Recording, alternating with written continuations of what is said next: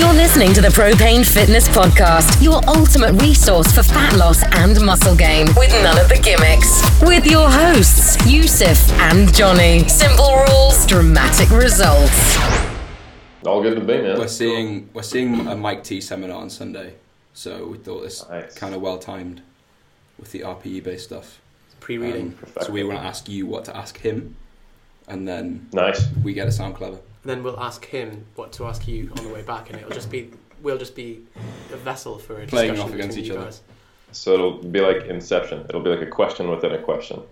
Yeah, exactly. Well, so have you ever seen? There's a guy called Darren Brown. He's like a TV psychic in the UK. I don't know if you've heard of him. And he. No, oddly enough, I haven't watched he's a bit of a big deal at the moment. He said, like, I will play 9 of the best chess players in the world simultaneously. I'll just put them all up on tables all around the room and just play them all. And he beat 5 of them. And then afterwards he was like, all I did was I just copied one move from one guy, ran over to the other side, replicated that move, and then just played the players off against each other. That's really smart. Yeah. Was it real? Has it been debunked yet? Were the chess players in on it? Well, it's nothing to debunk. Like, he debunked himself, so yeah, that was it. He gave it away at the end. So that's still pretty incredible that worked, though. And no one was like, "Hang on a minute, this guy's really good." Yeah. So that's all we're doing with our podcast. So we're just asking everyone their opinion, and then we give that opinion on the next podcast, and vice versa. So that's pretty good. You guys are like psychics. Don't reveal it. Do you want us to read out like all your stuff, like your masters and no? If you want it, or you can introduce me in whatever capacity you do or don't want, or you can ask me to introduce myself and I'll abbreviate it or whatever. Cool. Okay. Let's do that. Should we do that? Yeah. Yeah. Fine. All right. Oogie. Yep. Cool. Before we get into it, though, I actually wanted to just ask you guys about how propane's doing. Really, really bad. Really? No. It's just be it the whole time. I can just the whole time like this. Yeah. Fine. He's definitely lost size, hasn't he? Amazing. Right. Ready? So ready. We're not doing numbers. Just welcome to the... Yeah. Cool. So you could see what's going to break you. 100%. I remember the moment, actually. I was sat in a catered accommodation in the middle of Wales. There was very little Wi-Fi, and I just got your video where you were like, okay, I was training for exams at the time. I wasn't just there for fun, but I got your video and you were like, we're going to go from plus or minus 5 grams to plus or minus 25 grams. I'm like, whoa, Eric, what do you mean? What do you mean? Does that mean I get to eat another 25 grams of carbs today? And then slowly over time, I was like, I remember not being able to understand, which looking back is bizarre. But I was like, how can it be plus or minus 25 if that doesn't mean I can go up to plus 25? And then you're right, after 12 weeks or whatever, you just realise like, oh, actually, this doesn't matter that much. And we've both had extended periods of time of not tracking a thing, and you're like, oh, hold on, nothing happens actually when the world doesn't. You are right. You have to prove it to yourself. You do. We've got traumatic memories of. I remember sat refreshing my inbox, waiting for you to up my carbs by 10 grams, and if you hadn't be like, oh, what a dick! I can't believe it. It's such a it's amazing how just the getting leaner just does that to you, and it's like a steamroller. And at the time, I thought, oh, I'm pretty psychologically stable. I can manage this. I'll be fine. Yeah, no way. Yeah. And it's interesting as well. You said that. So you've, as we said, you've kind of grooved the habits of precision with your tracking, and you've got that groundwork, the years of tracking.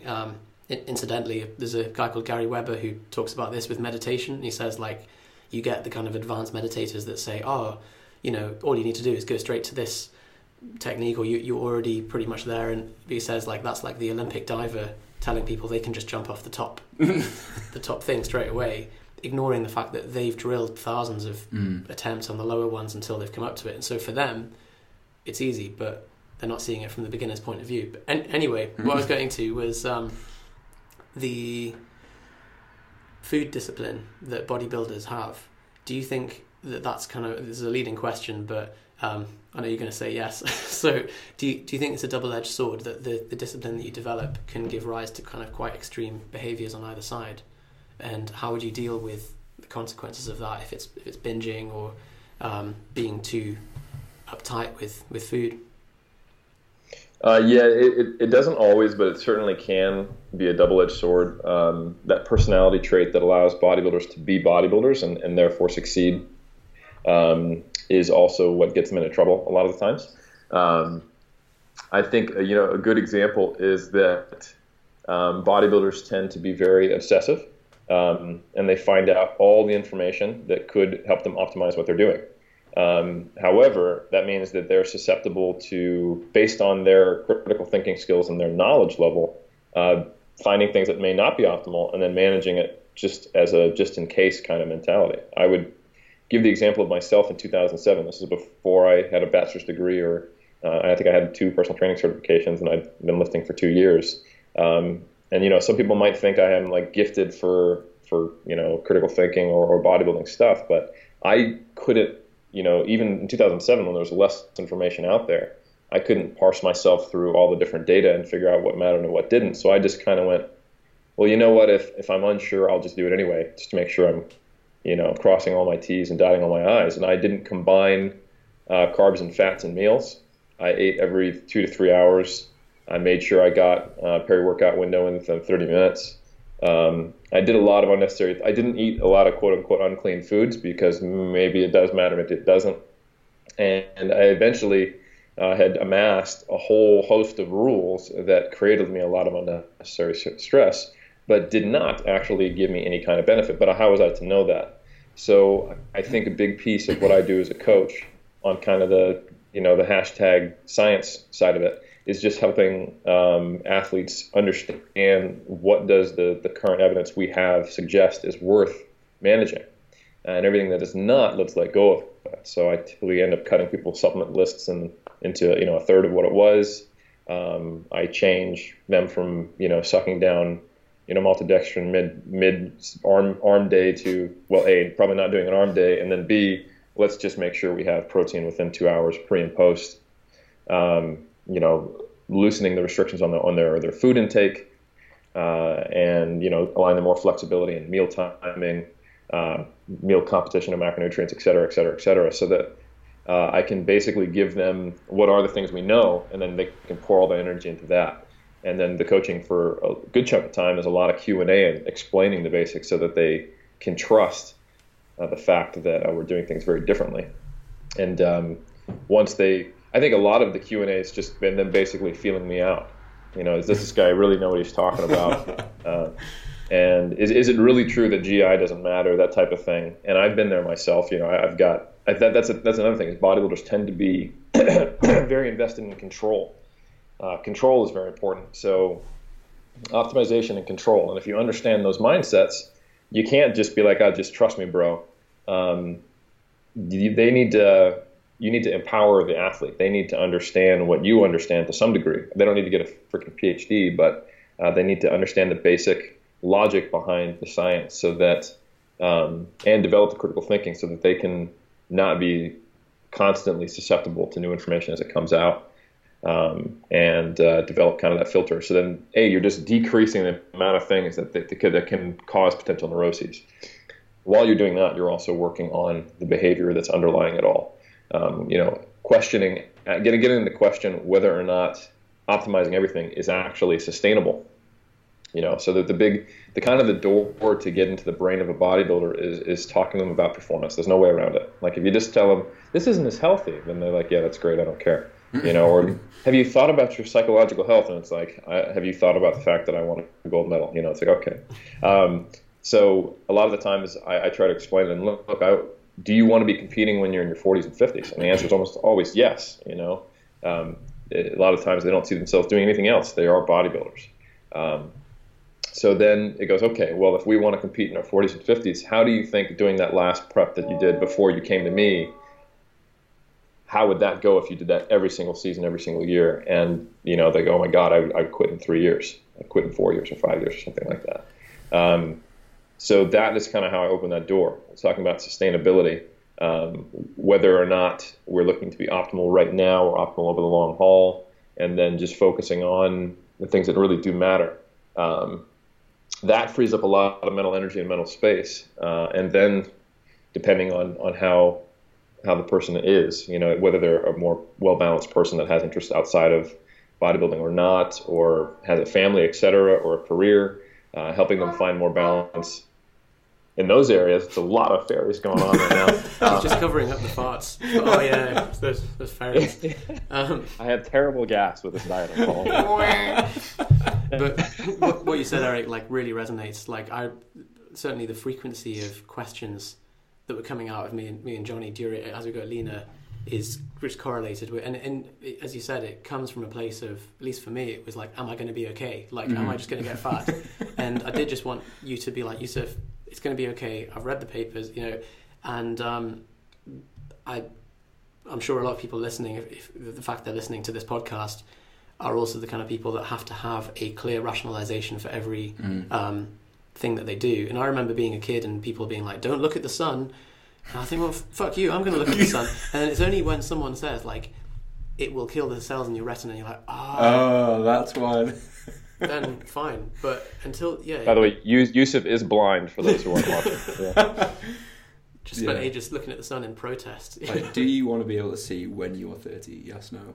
Like, okay. I might not look at the sun.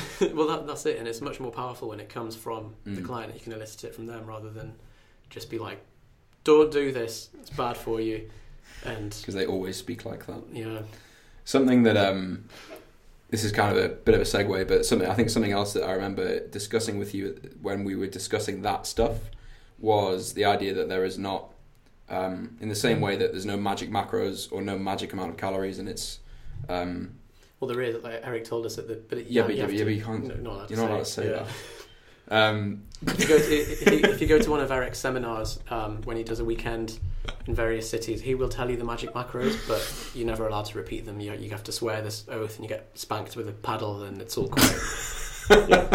There's a €2,000 cost to get into the seminar, and then there's an NDA that everyone signs. It's legit. You'll have to wear a special hat and dance around the thing. But you have the magic macros at the end, so it's all worth it. But just how there isn't magic macros, there also isn't like a magic training volume or magic sets, reps, load, and that, I suppose, the thing that I notice when coaching people is if they're really neurotic about, I need this many grams of carbs, this many grams of fat, they also are really neurotic about, well, if am I doing 4 sets or 3, or is it 7 sets, or is it 7 sets, 7 reps or 5? And so I suppose that kind of ties in with some of the RPE based stuff and training by how it feels or by your performance on the day. So do you want to tell us a little bit about, tell us about your PhD. Okay, I can do that. Yeah. So basically my whole PhD is based on methods of auto-regulating resistance training, specifically in powerlifting, but obviously it can be applied to any type of resistance training. And there's a really smart guy named Mike Tuchscherer, who was a very high-level powerlifter from the States and also a very good coach, who kind of pioneered the idea of using what's called an RPE scale, a rating of perceived exertion, to quantify intensity of effort on each set based on repetitions in reserve. So how many reps you feel you could do at the end of a set. So if you went to failure, that would be a 10 out of 10. If you had 1 rep in reserve, that would correspond to a 9 RPE, 2, 8, and on downward. So we did some of the first research myself, along with Dr. Serdos and his team at Florida Atlantic University, kind of validating that scale in trained and untrained lifters while they went up to a max on squats. And since that study that was conducted, I want to say in 2013, a fair amount of work has been done. There's also a group, I want to say there in Australia, led by Hackett et al. Did a study in 2012, and then one that just recently came out, kind of just looking at the accuracy of estimating repetitions in reserve. And basically, we've found that in trained lifters, people are pretty damn good when they're near to failure, say within 3 reps of gauging that. And actually, it's more accurate than using the traditional, original, like Borg RPE. Borg is the researcher who developed the original RPE scale that's based on not repetitions in reserve, but just the straight up perceived difficulty. So extremely high effort would be like a 10, and moderately difficult would be like a 6, that type of thing. So anyway, my PhD is all based around doing training studies and using this specific RPE scale based on RIR to regulate training. So I've done a study where we looked at using what's called a RPE stop, also known as a fatigue percentage, where a certain back-off percentage is decreased from the top set load, and you continue to do sets until you hit a certain RPE. So you might start with, let's say, 100 kilos for 8 reps at 8 RPE, reduce the load by 4% to 96 kilos, and then you would do that easier load until you got back to an 8 RPE, and that would regulate how many sets you did based on how quickly you fatigue. That's in its first draft right now, and we're going to submit that pretty soon, just looking at how volume changes with that. And then also I've got a few studies on how accurate the RPE is. And then the very last study I just recently completed while I was in Florida is an actual training study where we took trained males performing the bench press and the squat over 8 weeks, and then just saw who got bigger, who got stronger, and what kind of RPEs were called in a group using straight up percentages, and a group that did not use percentages but instead used an RPE range. So for example, they might be told, all right, the goal is to do 3 sets of 8 today, and in between a 6 to 8 RPE. So if it fell, so they would select the load on their own, do the set, and then afterwards they'd call the RPE. If it was between a 6 to 8, they could manipulate the load as they wanted, up to them. If it fell outside of the 6 to 8 range, then there would be kind of like an auto adjustment based on a certain percentage. We would up or down adjust it 2% for every half RPE they were above or over. And then, just seeing how that system played out over time. Did you do any psychometric testing on the percentage based and the RPE based? You did? Yep. So every time they came in the gym 3 days a week, they would first report what's called a PRS, perceived recovery status, which is basically kind of the inverse of RPE. It's a 1 to 10 scale of how ready you are. So 10 would be, I feel great and I expect greatly improved performance. A 1 or a 0 would be, I can't believe I'm alive right now, and if I lift, I'm probably going to die. And then everywhere in between. Kind of like 7 to 10 is improved performance. 4 to 6 would be normal performance. Less than that, they would expect poorer than normal performance. And then they also completed what's called the DALDA. It's DALDA. That's a psychometric form in sports science that stands for the Daily Analysis of Life Demands of Athletes. And it's like I want to say 34 in total questions that you just mark A, B, or C. A is worse than normal, B is normal, C is better than normal. So it asks things like, how does your relationships in life feel? How does your muscle soreness feel, et cetera, et cetera, et cetera. So we'll be looking at correlations between training volume in those and the PRS, and how those affected things. How did the taper in the intro week using RPE or percentages change those? And did one group seem to incur more or less stress than the other? And also in the group that used percentage 1RM to dictate their loading, we still got RPE scores after every set. They were just not used to actually program their load. Okay. So that way we'll be able to actually compare between the groups who was training at a higher or lower RPE. Awesome. It's kind of a cool way to gauge things. Because I think we both did an RPE-based program, and our memories of it were just wrecked. Pretty brutal. Yeah. But I think probably the best results we've ever had. The RPE program. Well, so I think you probably did as well. Yeah, that's kind of what I was getting at when I was saying, when you're picking these people. And I think Mike T sort of clarifies, or it says, it works with a certain type of personality, and you have to be. I can't remember the phrase. It's not passive aggressive, something like that. It's a controlled aggressive. That's the one. Not passive aggressive. Passive aggressive. That just means you're British. So, yeah. Go in the gym, make some bitchy comments. It's basically Yusuf. That's how you would describe Yusuf. But because I think both of us were like set 3 out of 9. Great, that's a max triple. And then I drop it, and then I do another max triple. And I think we just were doing heavy lifting a lot, probably. So we got strong by attrition, I think. I think it was probably the best progress I've made in a short period of time. But same. Just by absolute nuclear force. I think quite a lot by total, yeah. But I remember enjoying it, but I think what I got out of it the most, I think, was that when I see a percentage and a load on a piece of paper, there's nothing inherently perfect or magical about like the coach that's programmed that hasn't thought, Johnny needs 182.5 today, and anything else is a failure. I think that's probably the biggest thing I got out of just training with RP for a while, but I found it initially quite difficult because it's completely different to anything else you'd see programming wise, unless you work with a coach in person. So do you think are you seeing that barrier when you're working with people using these systems?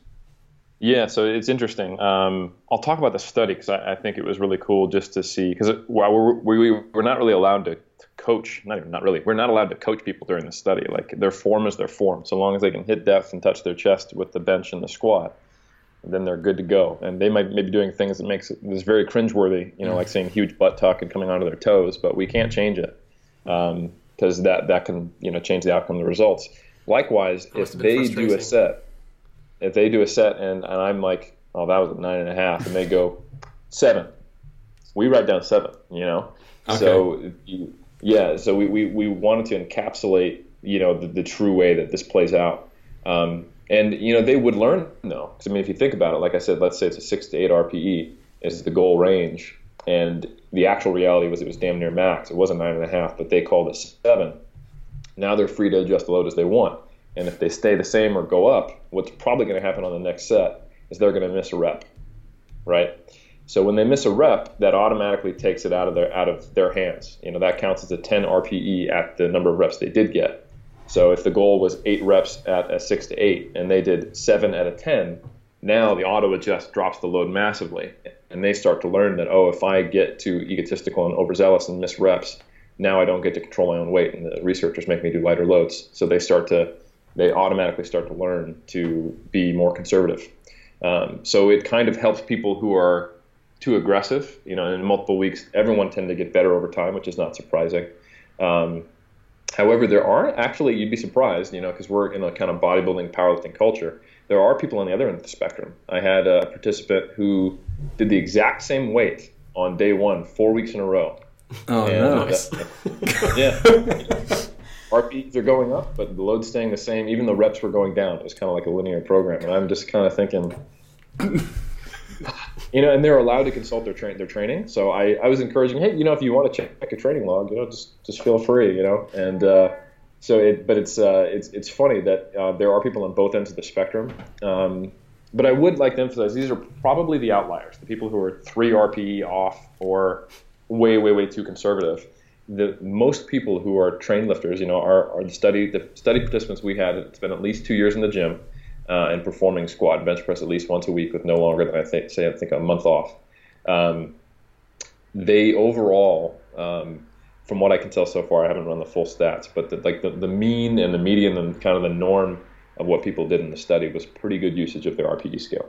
And I would say, sometimes people will go, the percentage 1RM is going to be much more specific and accurate. It's objective. And it's objective, but it doesn't necessarily mean it's valid. There's studies where you take endurance trained athletes and pure strength athletes and you have them do an AMRAP at 80% of 1RM, and you get like 6 to 8 reps in one group and then like 15 in the other, just to show how different training backgrounds, genetic profiles, and training experience can massively change what you would expect. 15 reps with 80%. Correct, which makes you think, was their 1RM a real 1RM? And probably not. They're an endurance trained athlete. They don't know how to do a 1RM on squat. But also, you'd think that having a very high fatigue resistance as an endurance athlete and constantly training for distance and type of in muscular endurance type of efforts would probably modify that as well. And then the genetic traits that would lead them to compete in endurance training might also affect that. So the further you get from a percentage, 100% of 1RM, that accuracy, the standard deviation, starts multiplying massively. And once you get past 80% of 1RM, it's all over the show. There was a study that I did some analysis for at Azurlos' lab where they did a 1RM with trained lifters who primarily are not endurance athletes, and then had them do an AMRAP with 70% of their 1RM. And there were people who got 9 reps, and there were people who got 21 reps. So that's not even like us grabbing cyclists. That's basically saying, hey, the standard prescription that we might do as coaches are like, let's do 3x8 70% of 1RM, right? For the dude who can only do 9 reps, that's going to crush him. The first set will be a 9 RPE, the next one will probably be a 10, and the next one he may not be able to get all 8 reps unless he rests like for 10 minutes, you know. However, the person who can do 21 reps, that is, he might as well not be training. I mean, he's like, wow, so I had 13 reps in reserve in my first set, you know. Doesn't even register on the RPE scale. So what's the implication then for programming if you've got such individual variance and you can't really rely on the percentage tables? What are the magic reps and sets, basically? That's what we're asking. Well, basically, that's the rationale for why RPE might be a useful thing. That not only intensity of effort, not only intensity of load, like an objective quantification of percentage 1RM, but also intensity of effort should probably be prescribed. And that's something I'm going to write into the discussion in this paper, that it doesn't necessarily have to be either or, percentage 1RM or RPE. They might work very well in conjunction. Like I would say probably, like you said, Johnny, you know, when you first start training with RPE, unless you're used to that or have had in-person coaching, that's a pretty difficult thing to get your head around. So like just knowing what load to pick for the first set was something that the participants had a lot of trouble with. And we aided that by picking the loads for them just in the very first week of training, in the intro week, to help them kind of get an idea of how you make that selection. But if we hadn't done that, we would have been seeing loads all over the place. Like, I don't know what 8 reps at 8 RPE is. You know, I just train. So maybe a system where your first set is a percentage 1RM. So like, let's say I want you to do 3 to 5, and in my head I'm thinking I want this to be a 7 to 9 RPE. So that 3 by 5 first set, I want you to use 85% of 1RM. And then you rate the RPE, and then there's an adjustment based on that. So let's say you rate that first one at a 6. Okay, the load goes up 4% of whatever the load was. And then you rate the next RPE, and then if it falls within 7 to 9, no change. If you hit a 9.5, it goes down 2%. So it's kind of like this way of ensuring that the programmed intended intensity of effort is actually what is matched. So you use it in conjunction. And I even creating spreadsheets that do that now. But yeah, like I said, not everyone has the right personality for it. I think you can help those people by using that combined approach to some degree. But some people really just need a percentage 1RM. And as a coach, you just kind of have to figure out what their ability is at various percentages, and then you just program for them, because they will push it too hard or be too conservative. I suppose what you're doing with what you're talking about with kind of programming that into a spreadsheet so that it's like if-then statements for RPE ratings on each set, you're kind of engendering the experience of someone who's been lifting for 15 years in someone who hasn't been lifting for 15 years. Because I think that's probably where people get to in their experience. They're like, oh, that set was easier than planned, I'll adjust the weight, etc. Is that? Yep. Yeah. Cool. And that's the whole. I mean, if you read some of Mike T's original thoughts and rationale behind why he created reactive training, his name for using this type of training system is because he was finding out through his studies that if you spend 10 years lifting, you can do this automatically or intuitively. But what about for the first 10 years? Can we make that more efficient? Is there a way to systematize that to at least kind of help people do that earlier? And that is one thing I do recommend is before someone actually starts using RPE and training as a way of prescribing load, just to rate it. Just so you start thinking, even if you just use a strict percentage 1RM program, just so you're aware of where you think you are a distance from failure, so that if you do ever decide to use RPE to program, it's not a foreign concept. Spend some time sort of getting a feel for it first before you just dive in. So do you program RPE for everybody? I mean, I really enjoyed doing the RPE based program, but I was at a time in my life where I had a lot of free mental space to really dive into training and really get my teeth into it. Whereas sometimes you'll come in the gym and the thought of something like an RPE program, which is quite, or at least I found it quite cerebral, and having to do every set and try and judge it. And I'd rather just have some prescriptions and be like, I'm just going to come in, pump out what needs to be done, and at least when you're in kind of a busy period. So is that something that you account for with people and the programming choice? We used to joke that with RPE you'd have to come in and like test like barometer, like wind, Celsius, what's the wind direction, how hot or cold is the bar. But I think I'm the same. Like you can't just, if you have 40 minutes to train, it feels like a lot there's a lot of effort to just come in, do your session, leave again, because you're thinking like, oh my god, was that an 8.5 or was it 9? Like, oh, I'll ring Yusuf and ask him. So like, would you have it? What's your experience with that? There are definitely some workarounds for that. So I would say, I don't program RPE with everyone. Kind of my default when I first work with someone is I give them percentage 1RMs on the main lifts, and then I'll give them RPE on some of their secondary lifts that are a little more discrete single joint movements or machines. So there's less complexities involved in trying to figure out what the RPE was. And I just don't think there's a lot of value in doing a 1RM lat pull down to program. So it's a useful tool for secondary movements that also gets them aware of it. A nice thing when they're very, very, very first introduced to it, just tracking RPE can be useful on the main lifts, even if they're not using it. That way they can just, if you don't think the RPE is going to change the load or you need to change your load based on RPE, you're much more willing to just give an intuitive, it seemed like an 8, And that was something we definitely noticed in the group that was percentage 1RM based, that just gave an RPE after each set. They'd give it to us within 10 seconds of being asked. However, our RPE based group, who knew they had a 5 to 7 minute rest period after each set, and that their selection would then dictate the load on the bar sometimes, and they had to choose the load on the bar and choose the RPE every set, we might not hear from them for 3 minutes while they were sitting there staring at the whiteboard. Spreadsheet. Looking at past training logs. Sometimes they get the calculator out and put it in from kilos into pounds because they're Americans and they wanted to figure out. I would discourage that. Like, look, don't just choose the weight that's 225. And, like, actually think what the RPE was. But I want to do 315 today. Like, that doesn't matter. What's the RPE? So I think, and that actually might have been a part of the difficulty for some of the American subjects, is that the loads were in kilos, so they didn't mean much to the person, especially in the beginning of the program. 4 or 5 weeks in, they had an experience of what 100 and 120 or 80 and 140 felt like. But I think it does tend to result in a much more cerebral training experience, which can be stressful or just at the very least annoying sometimes.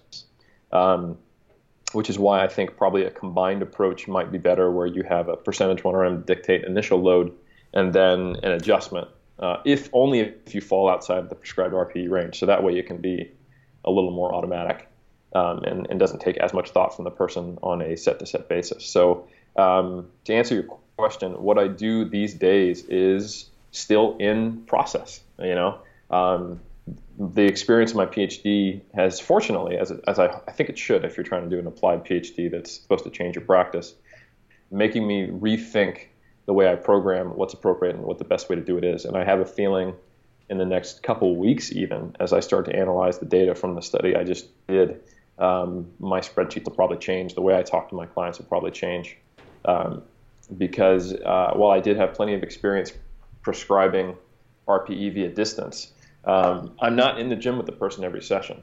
And for the online coaches listening to this, or people who train themselves, there are some useful things you can do if you don't have a coach. Videotaping, now that it's so easy to do that, videotaping each one of your sets and then calling an RPE after looking at that tends to reduce the amount of time you spend in your head. Or if you just weren't fully aware of the sensation of how that lift went, like sometimes if I'm just training, I'll do a set and I'll be like, shit, I didn't actually think about it. Well, I didn't really think after the set. Like, I might have gotten some water, talked to my friend, I look back and I'm like, oh crap, I need to record my RPE. Feeling. Yeah, so you guys laugh because we've all done that. If anyone is trained with RPE, there is a level of awareness you have to kind of maintain. So recording the set is a useful way to do it. In the future, velocity is also going to be something that's going to be more and more accessible to the average person, to where you're not having to spend $2,000 to get a linear position transducer that we use in training studies, and actually you can get maybe a $100 or $200 thing that can tell you the speed of the bar. Squats and Science, is that what they're called? Yep. Yeah. Squats and Science, the OBS. Yep. Yeah, because I noticed they were releasing did they release the code for a 3D printer or something like that? Yeah, so it's open source code, and you can, and they've given the blueprint to print it on a 3D printer, or you can just pay them to do it. And it's still a much more reasonable price compared to, say, a Tendo or a GymAware, the most common ones used in science. The only downside in my mind to the velocity-based technology is that you are a bit limited by the technology. Sometimes you'll get a missed reading, or it'll count 1 rep as 2. And you have to get an individual velocity load profile. At this stage of velocity-based research, you need to, go through a testing session where you do like an 8/6 and a 2 RM to get your profile so it can actually predict where your load should be at or where you're at. Because, where Johnny and I max at will both be close to, say, maybe 0.2 meters per second on a squat. He might be 0.16 and I might be 0.24, depending on limb length, training experience, and just kind of our genetic differences. And, when you're at that, if you're near a max especially, or you're trying to train at a relatively high intensity, being off by, 0.08 meters per second might not seem like much, but that can be a huge difference in the load you'd select or the decision you'd make for attempt selection.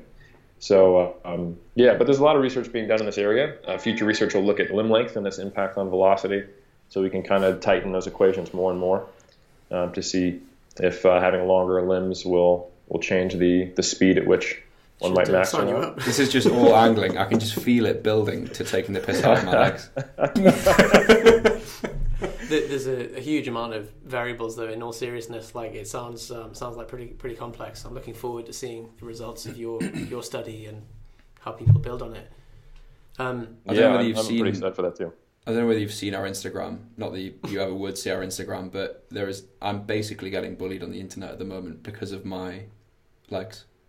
99% of comments are all about Johnny's legs, and the rest are just requests for nudes. So I'll post like a deadlift PB, and I'm like, yes, and everyone's like, whoa, why are your legs so wide apart? Why are your legs so long?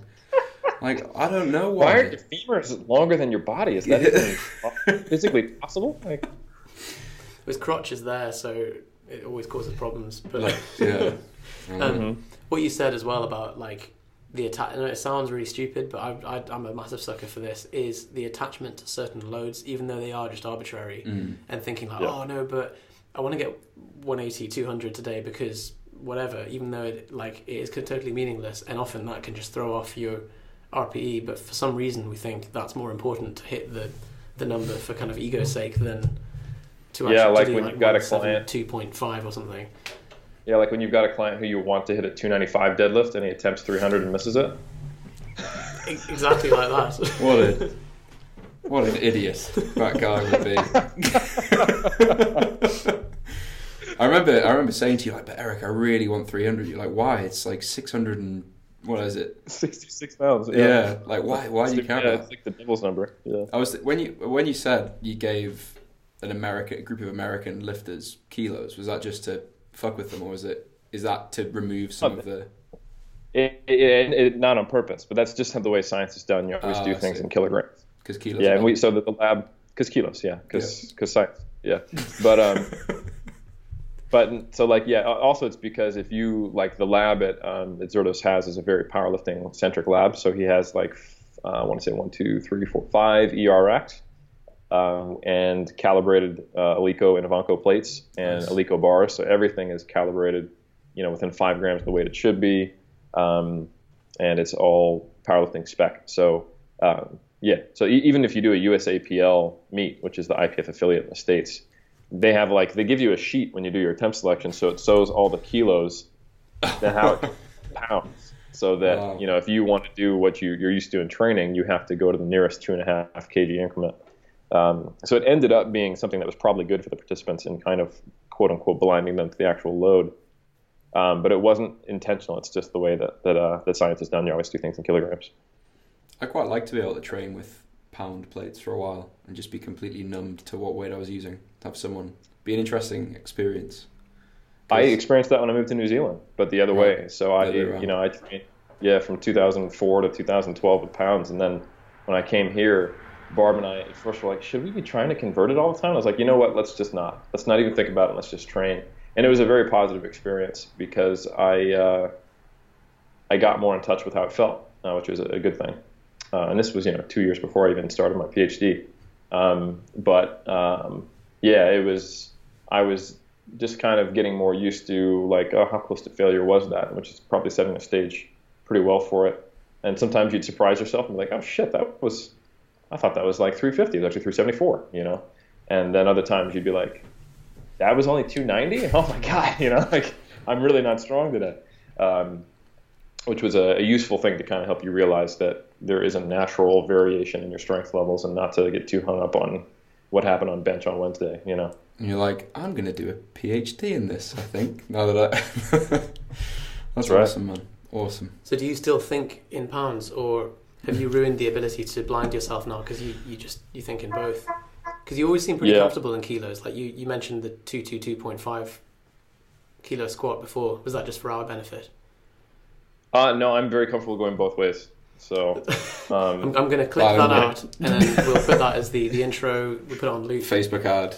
Yeah. Yeah, I was gonna say, in addition to that, I'm also very good with both pounds and kilos. So, yeah. Oh, we should let him finish. Would be even better. Yeah, that's what she said. So I can actually drive on left and right side of the road. I can switch it in a car, and I can also do that in the gym. So I'm pretty. You can drive on the right side and the wrong side of the road.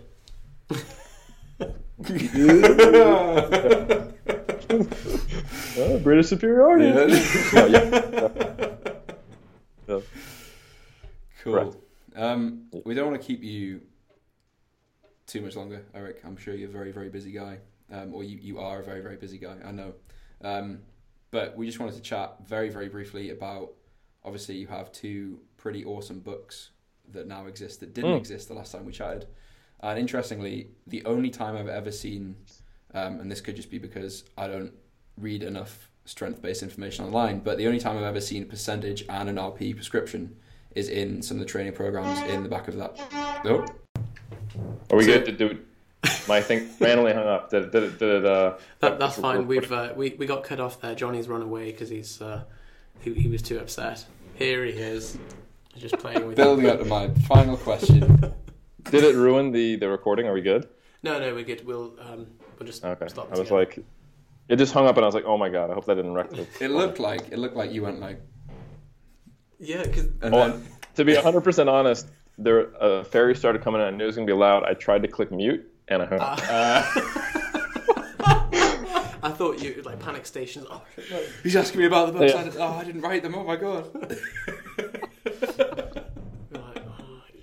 Not the Oh, you want to try that again? Yeah. So the only time I've ever seen a percentage prescription and an RP prescription is in the training version of your book. You're not going to hang up this time. Is in the training version of your book. So we've both read them. I think they're fantastic. Awesome. I don't really know what to ask you about them.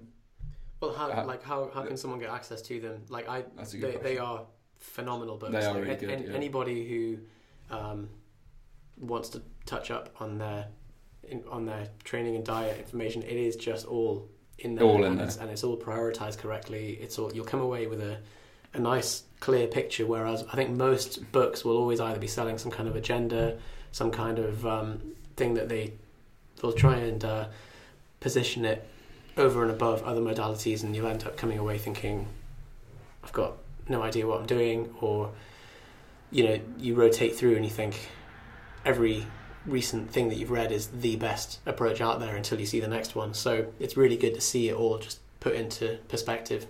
Rather than you telling us where to get them, we'll put a link of where to get them. Yeah. So the internet. I understand that's how the internet works. So yeah, we'll put a link in the show notes to this of where to get them. But what can you tell us about the books basically? Because so when we spoke years ago, you guys doing so great though. I kind of feel like you guys. We've had sales training and everything, right? This is. So when we spoke back in, I think it must have been 2012, 2011. These were kind of ideas that over the years you've kind of formalized, and they were initially some sort of low budget videos on a whiteboard on YouTube, and they've turned low budget, and now they've turned into these like filmed vertically in a microphone. Okay, they're amazing. They're a Samsung S3 on a chair on a table. Oh, yeah, great. Good views though. in portrait mode, and I think in one case, which got a lot of complaints, which made me almost want to do all of them in portrait mode just to be a dick.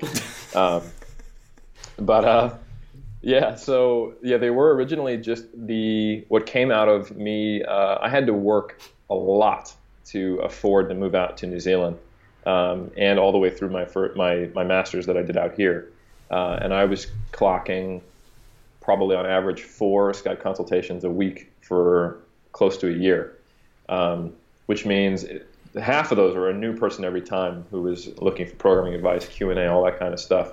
And I started to realize that 90% of those people had the same issues, as they didn't understand priorities, and they didn't understand how all the vast amount of information that they consumed fit together, and how the way each article is written is every single article makes it seem like it's the most important thing. So that was where the concept of creating a hierarchy came from, and that was where the muscle and strength pyramids were born from.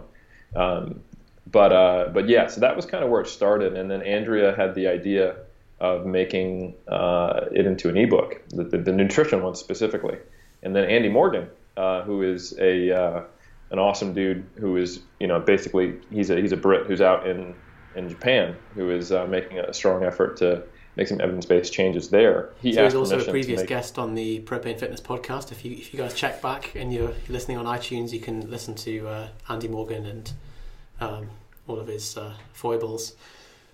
Yeah, he's foibles on there. Is that a word? His escapades. We'll let that go. We'll cut that out. Sorry, Eric. What were you saying? Escapades and foibles. My goodness. After we come back from tea time, then anyway, so. So Andy Morgan is an awesome guy, and I'm glad you guys have had him on. I didn't know that. That's great, though. I probably did know that. I just forgot. But anyway, he contacted me about making a free version, just a kind of ebook version of the training pyramid, right around the same time as Andrea had the idea to do a book version. And I said, hey, let's the three of us get together and really make an awesome couple set of books here and just put our heart and soul into them. And that's what happened. They're available obviously through the links that'll be provided, and they're greatly expanded upon the videos. They're updated research through 2015. We're working on the second edition now. That's probably going to come out next year. If you buy the bundle, you get lifetime updates, which is pretty cool. They have like 6 sample programs, a nutrition calculator, which shows you how to set up your nutrition, and it goes through all of the nuances of everything, how to taper, all the stuff that I only glossed over in the videos is in depth covered. So it's almost like the videos are kind of like the cliff notes to these books, I would say, these days.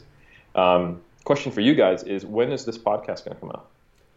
It will come out on Sunday. How do I get the following Sunday from now? I can't. Access Johnny's calendar. Like a week from now. Yeah. Okay. A week and a half. I wonon't mention that we're having a Black Friday, Cyber Monday sale, or people will just be mad when they hear this. Actually, guys, missing out. Okay, all good. But that's the books. They're kind of the conglomeration of everything I've learned as a coach and a scientist and an athlete, put into a very usable format. And you guys already sung the praises so much. I appreciate it. I'm glad it's been so well received by you guys, because you guys know your stuff. So. Yeah, Yusuf silky smooth sales pitch prior to that. So. Hundreds of sales. Low budget videos, yeah. No, yeah, they are fantastic. I've actually used the advanced powerlifting split out the back of that, which was advanced but good. So awesome. Exactly what it was supposed to be, I suppose. Fantastic. Cool. I think Eric, that's it. Yeah, it's been great chatting to you. Always good to catch up and see the development over the last few years. If you guys have enjoyed this and you want more of the Helm, he's obviously got YouTube channel 3dmusclejourney.com. Is that right? 3dmusclejourney.com. Cool. Yeah. If you want to get Helms deep. Yeah, if you want to get Helms deep. We've also interviewed Eric over the last few years as well, but it'll be really recorded over a potato and stuff. So, but anyway, you can listen to him and Alberto Nunez, and as well as a really old interview from 2012. Yeah, maybe don't listen to that. Maybe don't. Yeah. In fact, let's go back and delete it before anyone hears it. I thought that one was pretty good. It's just the sound. Yusuf can't. He's like headache when he's listening to it. Yeah. But yeah, Eric, really appreciate you coming back and speaking to us. Always great to chat to you. And My pleasure. that is everything from this episode of the Propane Fitness Podcast. There will be show notes online at www. I always say www. Don't need to do it these days. On propanefitness.com. There'll be show notes, linked by Eric's book, linked to everything we've discussed, and you can download free ebooks, get the rest of our podcasts, watch webinars, the whole works. So make sure you check that out. And Eric's pecs are dancing. Great. All right. We'll speak to you next time. Awesome.